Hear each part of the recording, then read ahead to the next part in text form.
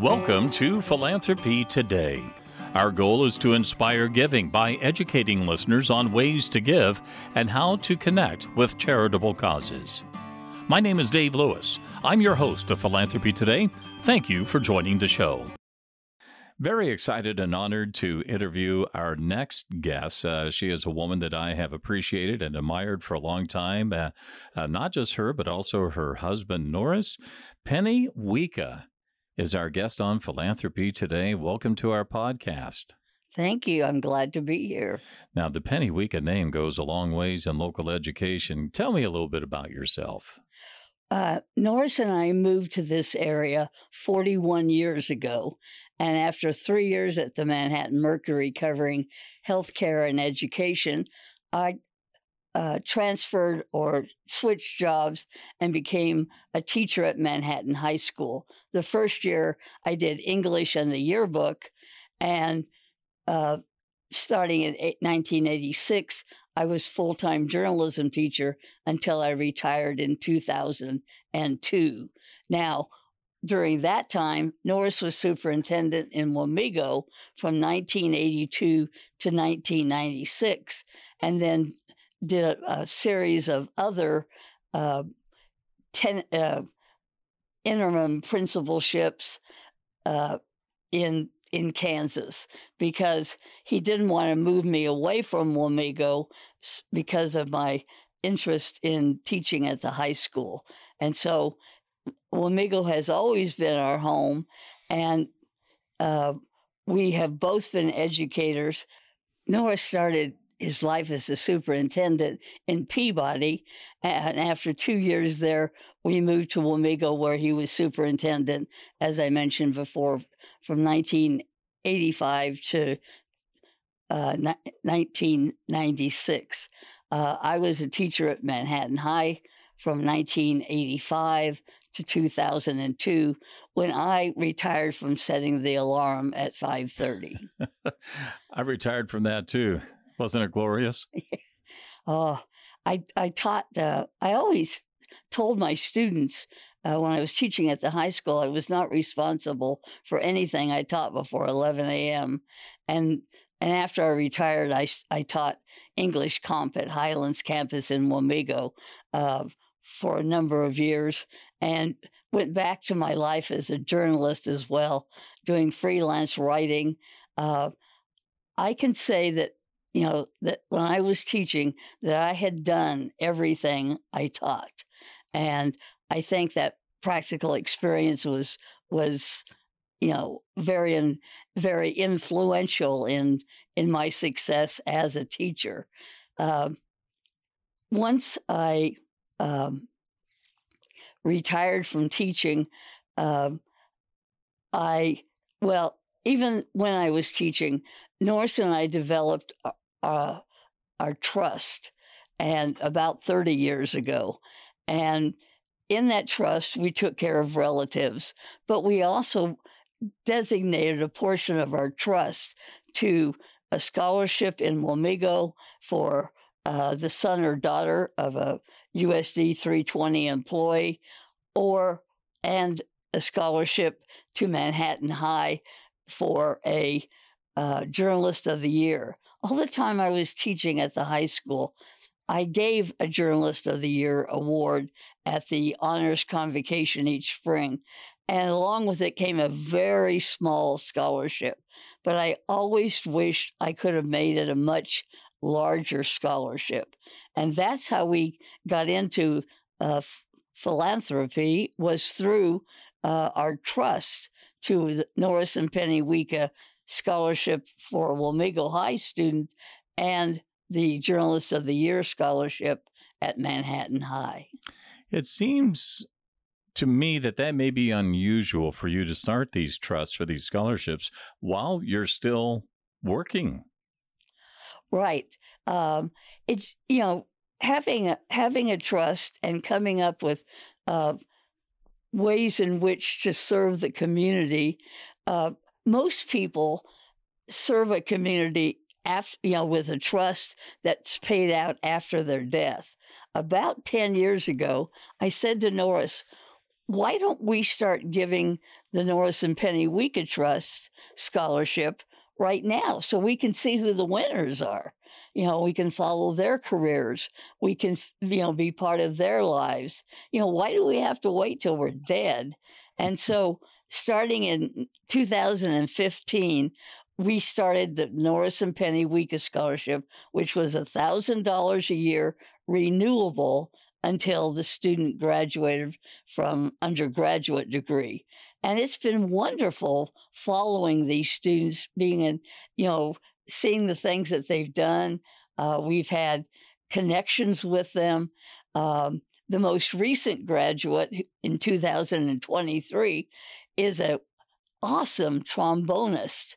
I would say trombone player, but I guess trombonist is the correct term. And he's the only high school member of the Thundering Cats. And to go to their concert in May and see somebody I know and know that that guy has just won the Norris and Penny Wika Scholarship makes philanthropy really fun. And, when my husband died in January, one of our sympathy cards came from a former scholarship winner who's now in the School of Pharmacy at KU. I mean, it's just wonderful seeing these students succeed and knowing that we've had a part in it. And I think it's also important that it's one that continues through their 4 years of college, because Norris and I know from having been college graduates, you have to pay for your sophomore, junior, and senior years, and a little scholarship help never hurt anybody.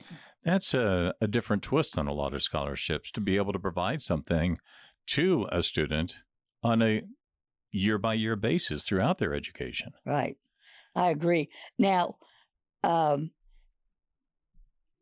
my brother died this past August, and left me some money that gave me some freedom to start the Penny Wika Journalist of the Year Award. Now, I guess it's really a scholarship, but I call it an award. So from that little pittance that I was able to give back when I was teaching, we now give a $5,000 a year award. That should hopefully make any student want to do his very best or her very best as a journalist, working on the newspaper or the yearbook or both. Those are real commitments. I remember one of my years at the high school, I was talking to a female teacher who said she didn't want her daughter to take yearbook because she wanted her to have an easy senior year. I thought it was terrible that another educator was thinking that way. But, I mean, that girl has memories for a lifetime. One day on Facebook, I asked one of my students if she still had the pica pole, which is a journalistic type of ruler. Because I always gave an engraved one to every senior. And it became a trending topic because they all took pictures of the pica pole at their desk. It was something that continued on. And now when we can give this Journalist of the Year scholarship, I hope that means that students will get involved in publications and do their very best to become the winner or the runner-up for the Journalist of the Year scholarship or award. So I attended Chapman High School, and I was very involved in the school newspaper. I was involved in the yearbook. I received a journalism scholarship, which 1979 was $100. That was big back then. It was. And, it's still important now, but, there's a big difference between $100 and $1,000, in today's money. But one of the things that you had made mention is the amount of work that goes into whether it be the student newspaper publication or the yearbook.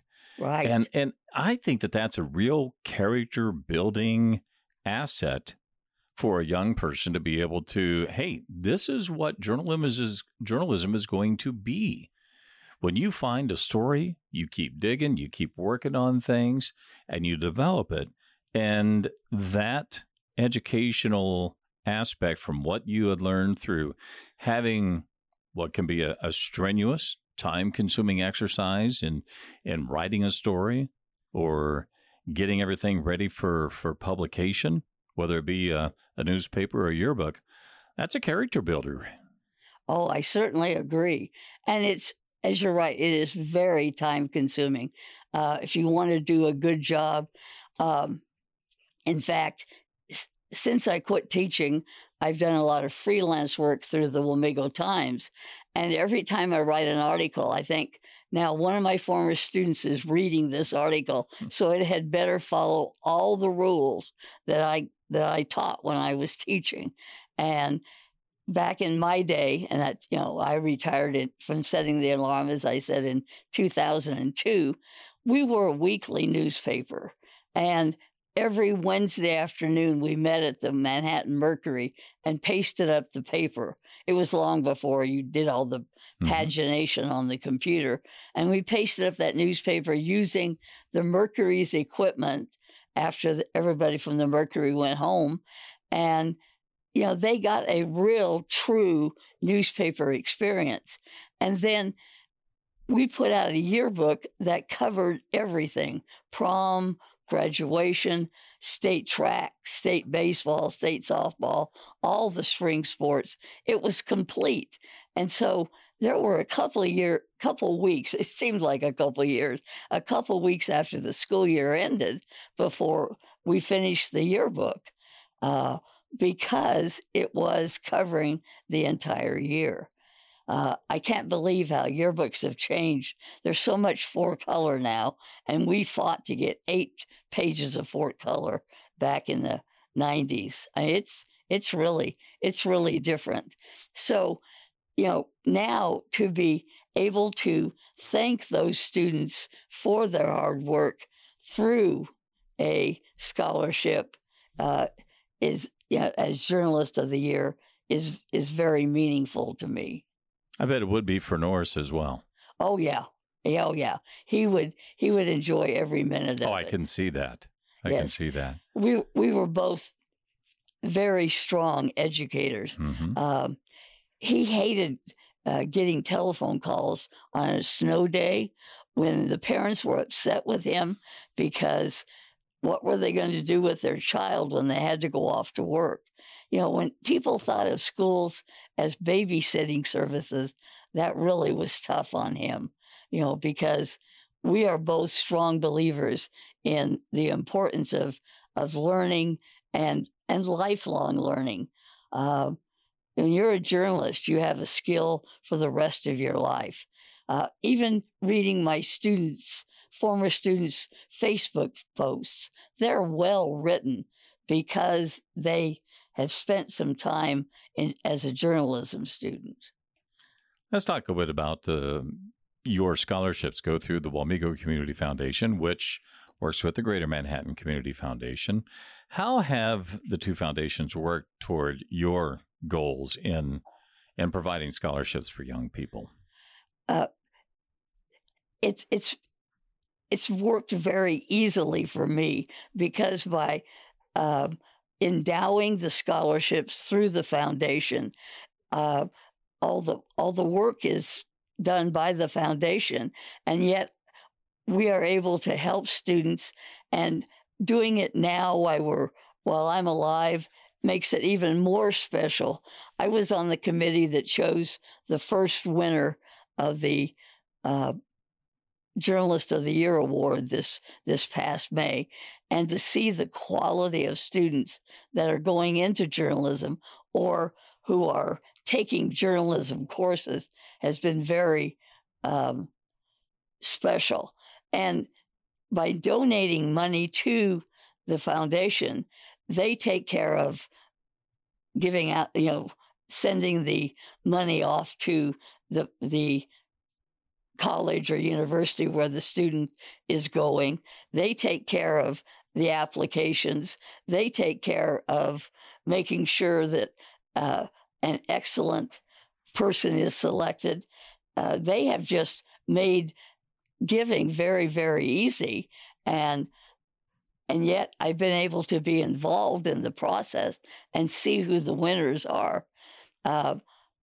Mitzi Richards, who is, of course, here on the staff of the Greater Manhattan Community Foundation, was laughing at me the other day because I was hurrying home to get ready for the Wamego Community Foundation Scholarship Banquet, and I had to make sure I selected an outfit that I had not worn the previous 8 years, because I always have a photo taken with the recipient, and invariably the recipient is about 2 feet taller than I am.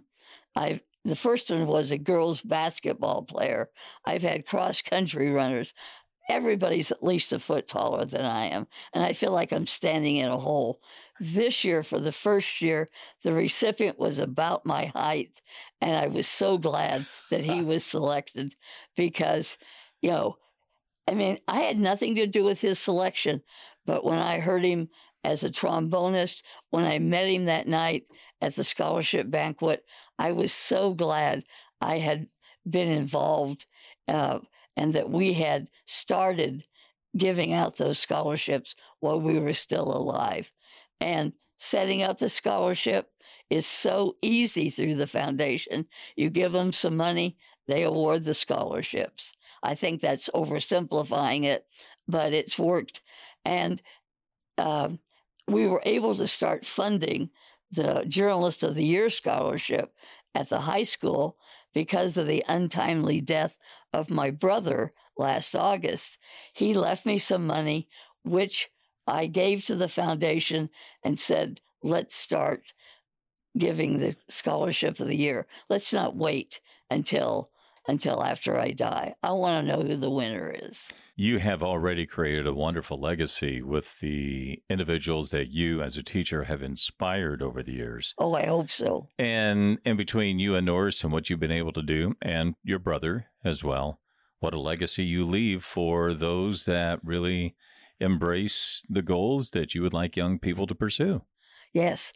I think it's so important for young people to have an education, to stay up with the times, and it becomes more expensive all the time. So whatever help you can give, to me, $1,000 a year scholarship, which is what the Journalist of the Year gets, seems to me to be an amazing sum. My biggest scholarship, and I got a really big one when I graduated from high school, was $150. I mean, I thought I was, living, the big life to get $150, and now it won't be long before $5,000 won't pay very much, and you hear about the loans that students end up having as they go through their college careers.